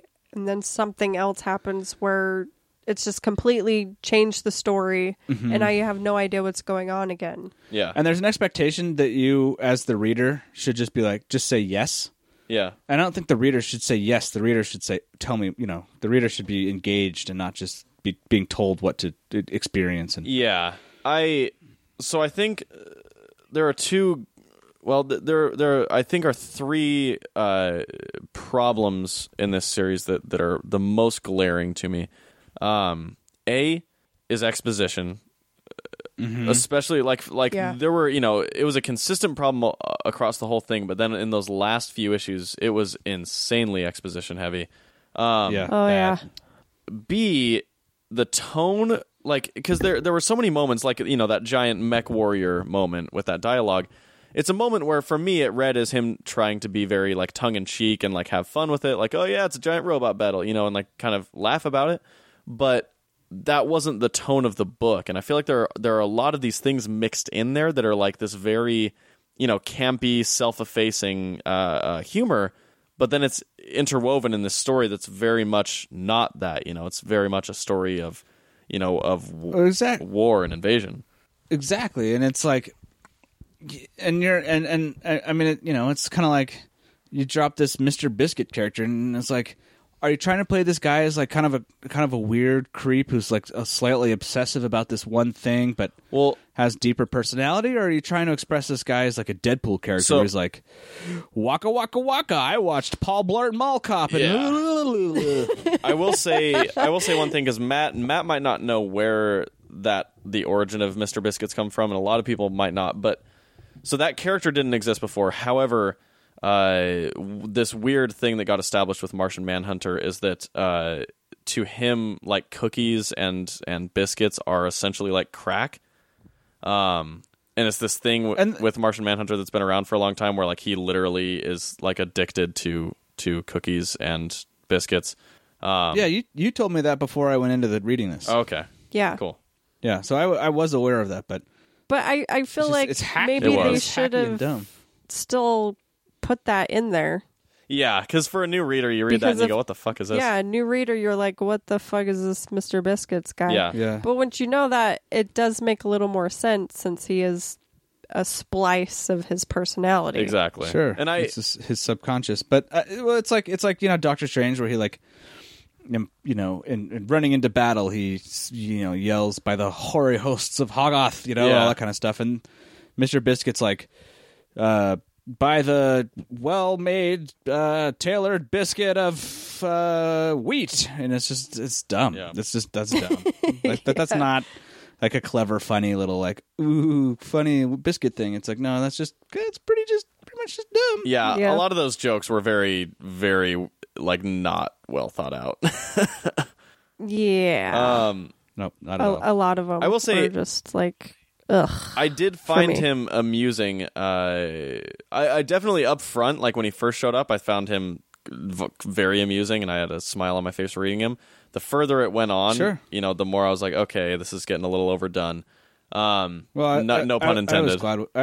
I was glad when they killed him. I was like, oh, thank God. Did you guys like my Well, yeah, overdone because when joke? he's first introduced, you think he's going to be a very creepy, sort of maybe villainous character. Yeah. Absolutely. They really they dropped that character in as like, ooh, no, this guy's gonna be cool. And then 2 issues later, like, I am so sick of this guy. Yeah. And he's not really serving any purpose. Like he's basically there to be like slapstick humor, which wasn't funny, and to befriend this girl who like somehow ends up on some alternate universe Mars in the future where she's an adult leading the army. Like, it was just like, what the fuck is going on right now? Yeah, I think the other big glaring weakness of this series is its lack of fleshed out characters. Of all of the characters shown, I think that Alicia, the little girl, and maybe Daryl, the detective, maybe were the only ones that really had much depth to them. I found Alicia's story pretty gripping. I think that she was like sort of the highlight of it character wise. Yeah.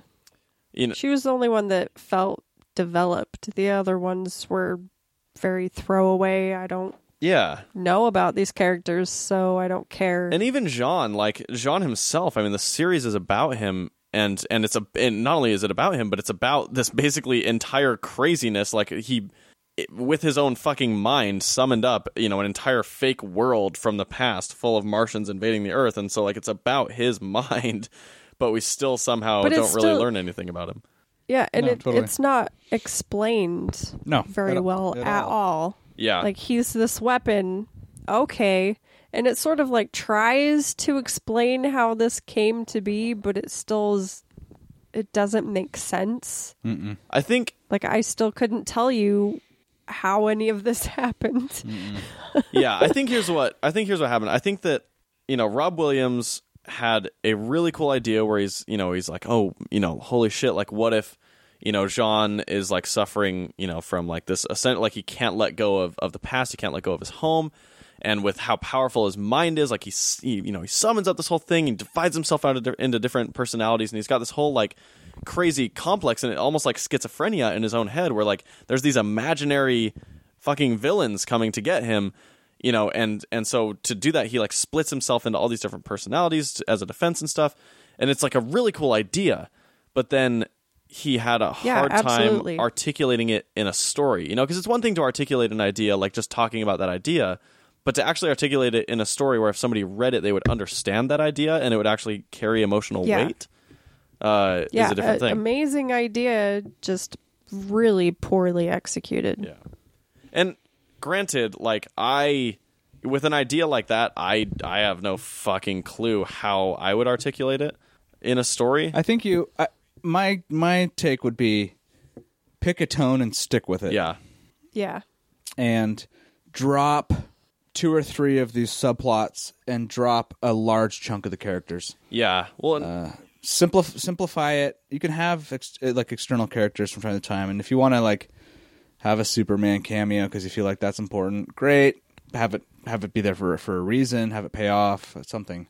yeah. Just basically clean it up. Clean a lot of the clutter up, because the clutter was what sort of bogged the entire story down. Yeah. because I got so excited when I saw Constantine and Zatanna and Dr. Fate. Oh, yeah. Well, and especially And- because at the time when this is coming out, Constantine and Dr. Fate are like in the middle of their ongoing series that are like the best they've ever had almost, you know? Yeah, exactly. That Dr. Fate series I love. It's really cool. Really fucking cool. Yeah, so I was really excited, and they're there for a page, and that's it. Then they're gone. Yeah. You never see them ever again. Yeah, and that part too, like it was weird. It like didn't even pay off. Like they make that shield around the Earth or whatever, but then like that's the last you see him, and Yeah. the shield is never referenced. Yeah. And, Yeah, it's never talked about ever again. So you're like, well, what the fuck did they do? yeah. Like, I had to actually go back because I was like, wait a minute, what did they even do? I don't understand.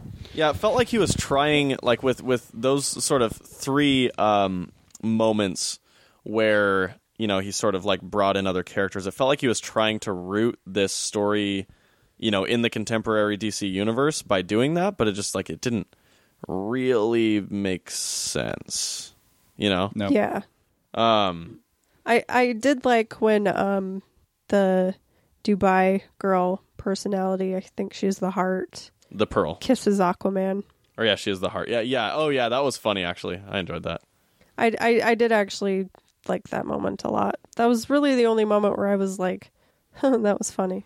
Yeah, well, and especially like his reaction to it, because he obviously knows that Yeah. she's Martian Manhunter, and he's like, Yeah. that was pretty good. So that was a really excellent moment, but that was about it. Yeah. Yeah. I will say, I mean, I You think want to?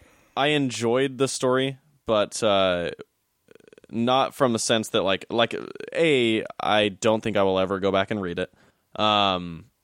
But I think that the ideas there were really interesting, and I think it was an interesting look at this character of A, what he's capable of, B, what the sort of like torment that he has going on is, of like, you know, these ghosts from the past and the ability that he has to totally like, you know, like shift his entire state of being in response to trauma, I think is really cool. Yeah. But, you know, again, story-wise, I think it was not necessarily very well executed. Yeah, exactly. Yep. Rate it. Want to rate it? Yeah, let's rate it. And then did you guys prepare if you enjoyed this or like the idea of this, what to read next? Sure. Sure. Okay. Let's. I'll give you some time. No, it's fine. Drop some ratings. What do you got? What do you think? My rating, I'll say 2.5 out of 5 biscuits. I'm gonna give it 1 out of 4 personalities. Ooh, nice. On a scale of 1 to 10, I give it an F. That's appropriate for this book. Because that's how I feel. So okay. Yeah. If you liked this, So oh, go ahead. if you like this, I would recommend. If you like stuff about Mars, I would recommend going back and getting in the Wayback Machine and reading Edgar Rice Burroughs' Princess of Mars books. There's 11 of them. They did make them in a comic form. You can find them on Comixology. Yes, it's a very different Mars, but there's Martians, and it's a cool story Dope. about Yes, Mars. I highly recommend And it. people from Earth going to Mars. So there you go. You could watch the Disney movie too, but it's not as good. It's pretty bad. Read the books. Yeah, read the books. For me, I think so. If you like stories that like this one attempted to do, present a very, very interesting analysis of a character trying to deal with their own sort of trauma and life and with being different on Earth, then I would recommend The Vision by Tom King. there's a lot of similar themes. Much like Jean creates, all these different facets of his personality, the Vision creates a family for himself to try and kind of root himself in a sort of normal life after being at the brink of the Earth's destruction time and time again. That's a good suggestion there, Jason. Oh, thank you. It's one of my favorite series by arguably my favorite writer. I could never stop gushing about Tom King.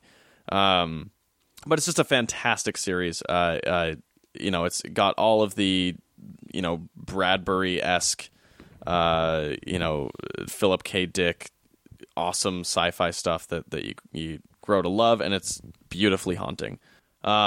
Yep. And I will also say that Eddie Barrows, the artist who was on most of this book, went on to do Detective Comics after this.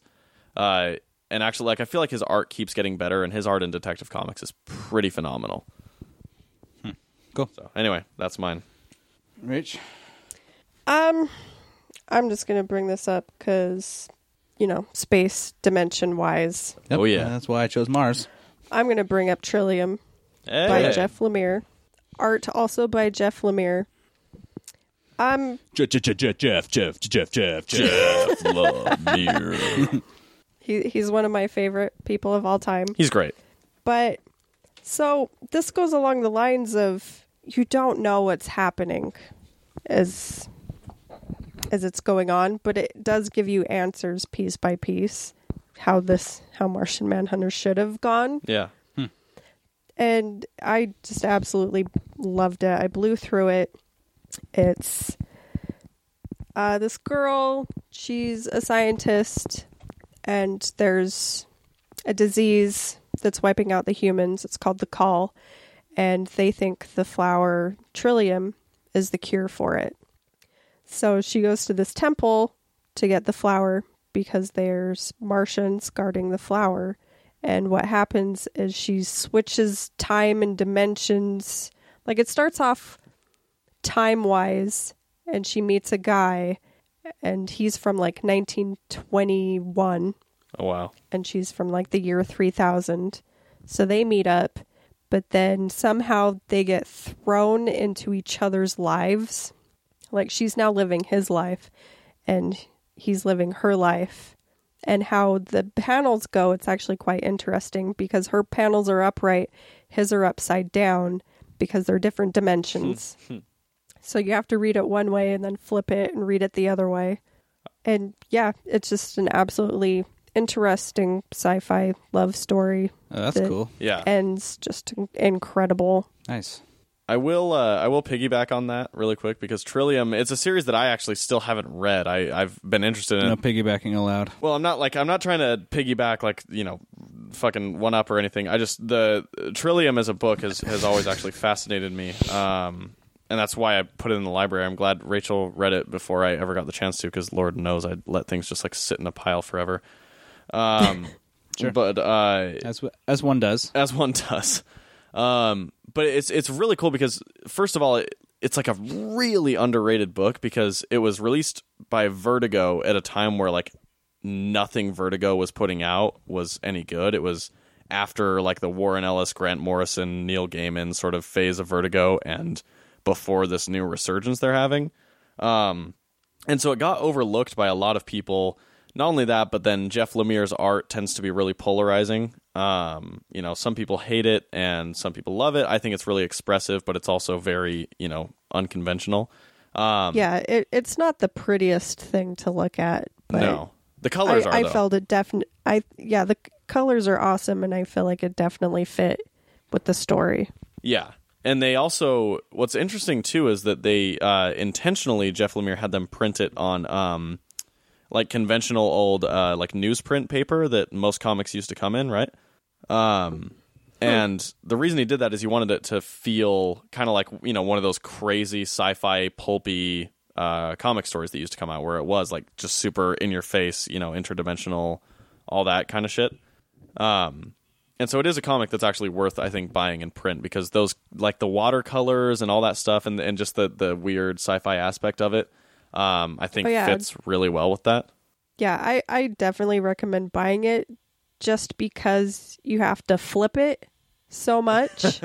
Doing that on an iPad's hard, I'm sure. Doing that on the iPad was the worst experience ever, but I still went through it because the story is incredible. But yeah, definitely I would love to reread it again and actually have a paper copy that I can flip, because a lot of it is all upside down. Yeah. So, and I will which say, is really, really interesting.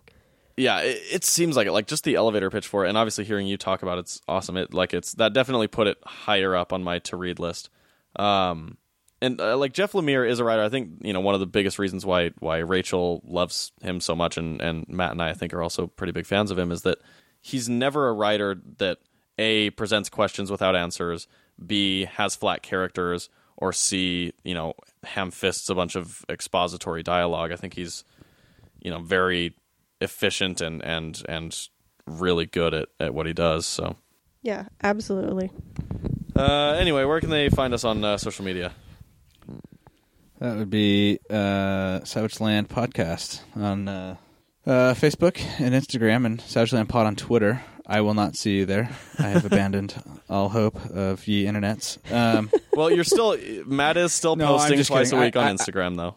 I will continue to be active for the podcast, just not personally. Yeah. And you can also email us at savagelandpodcast.com, and you can really add whatever you want to the beginning of that. Doesn't matter. It'll get to us. Hell yeah. You can call Matt's a curmudgeon. You can call Matt's a poopy pants at savagelandpodcast.com. You can give us a call. Our phone number is 413-SAVAGE-4.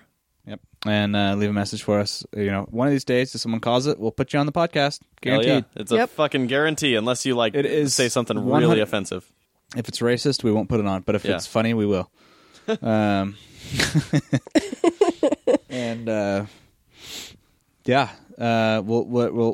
pick a new podcast we'll pick a new comic to review. Sounds like we've got a bunch of trailers coming up, so maybe in a couple weeks we'll do a big trailer drop like we did on our first episode. Yeah. Get all the way back. Savage Land Rebirth. Yep. And then whose turn is it to pick the book this time? Either one of us. We could Rochambeau for it or something. Okay. Yeah, and our new approach, just so the listeners know, our new approach is one of us picks the book and we all read it. Yeah. That way. No more voting. Yeah, no more, because with three people it tends to lean one way fairly frequently, and it's like, for me, I want to read the shit that Matt or Rachel are super excited about, because I feel like sometimes it's also like, I don't know, it becomes a little muddied, because then any book that gets picked is like the one that all of the majority of us would be more inclined to read, rather than the strong opinion of one person. No, and and we're not going to follow any sort of pattern. If we do DC 4 weeks in a row, we're doing DC 4 weeks in a row. It doesn't matter. We're just going to pick good stuff, and obviously we're probably not going to. That's not going to happen. We'll keep it. Yeah. rotating around, but. Yeah, the and options there. If you have any recommendations as well for books you'd like us to review sometime, feel free to call in 413-SAVAGE-4 and make your pitch for us to review it. That is the only way that we will accept them.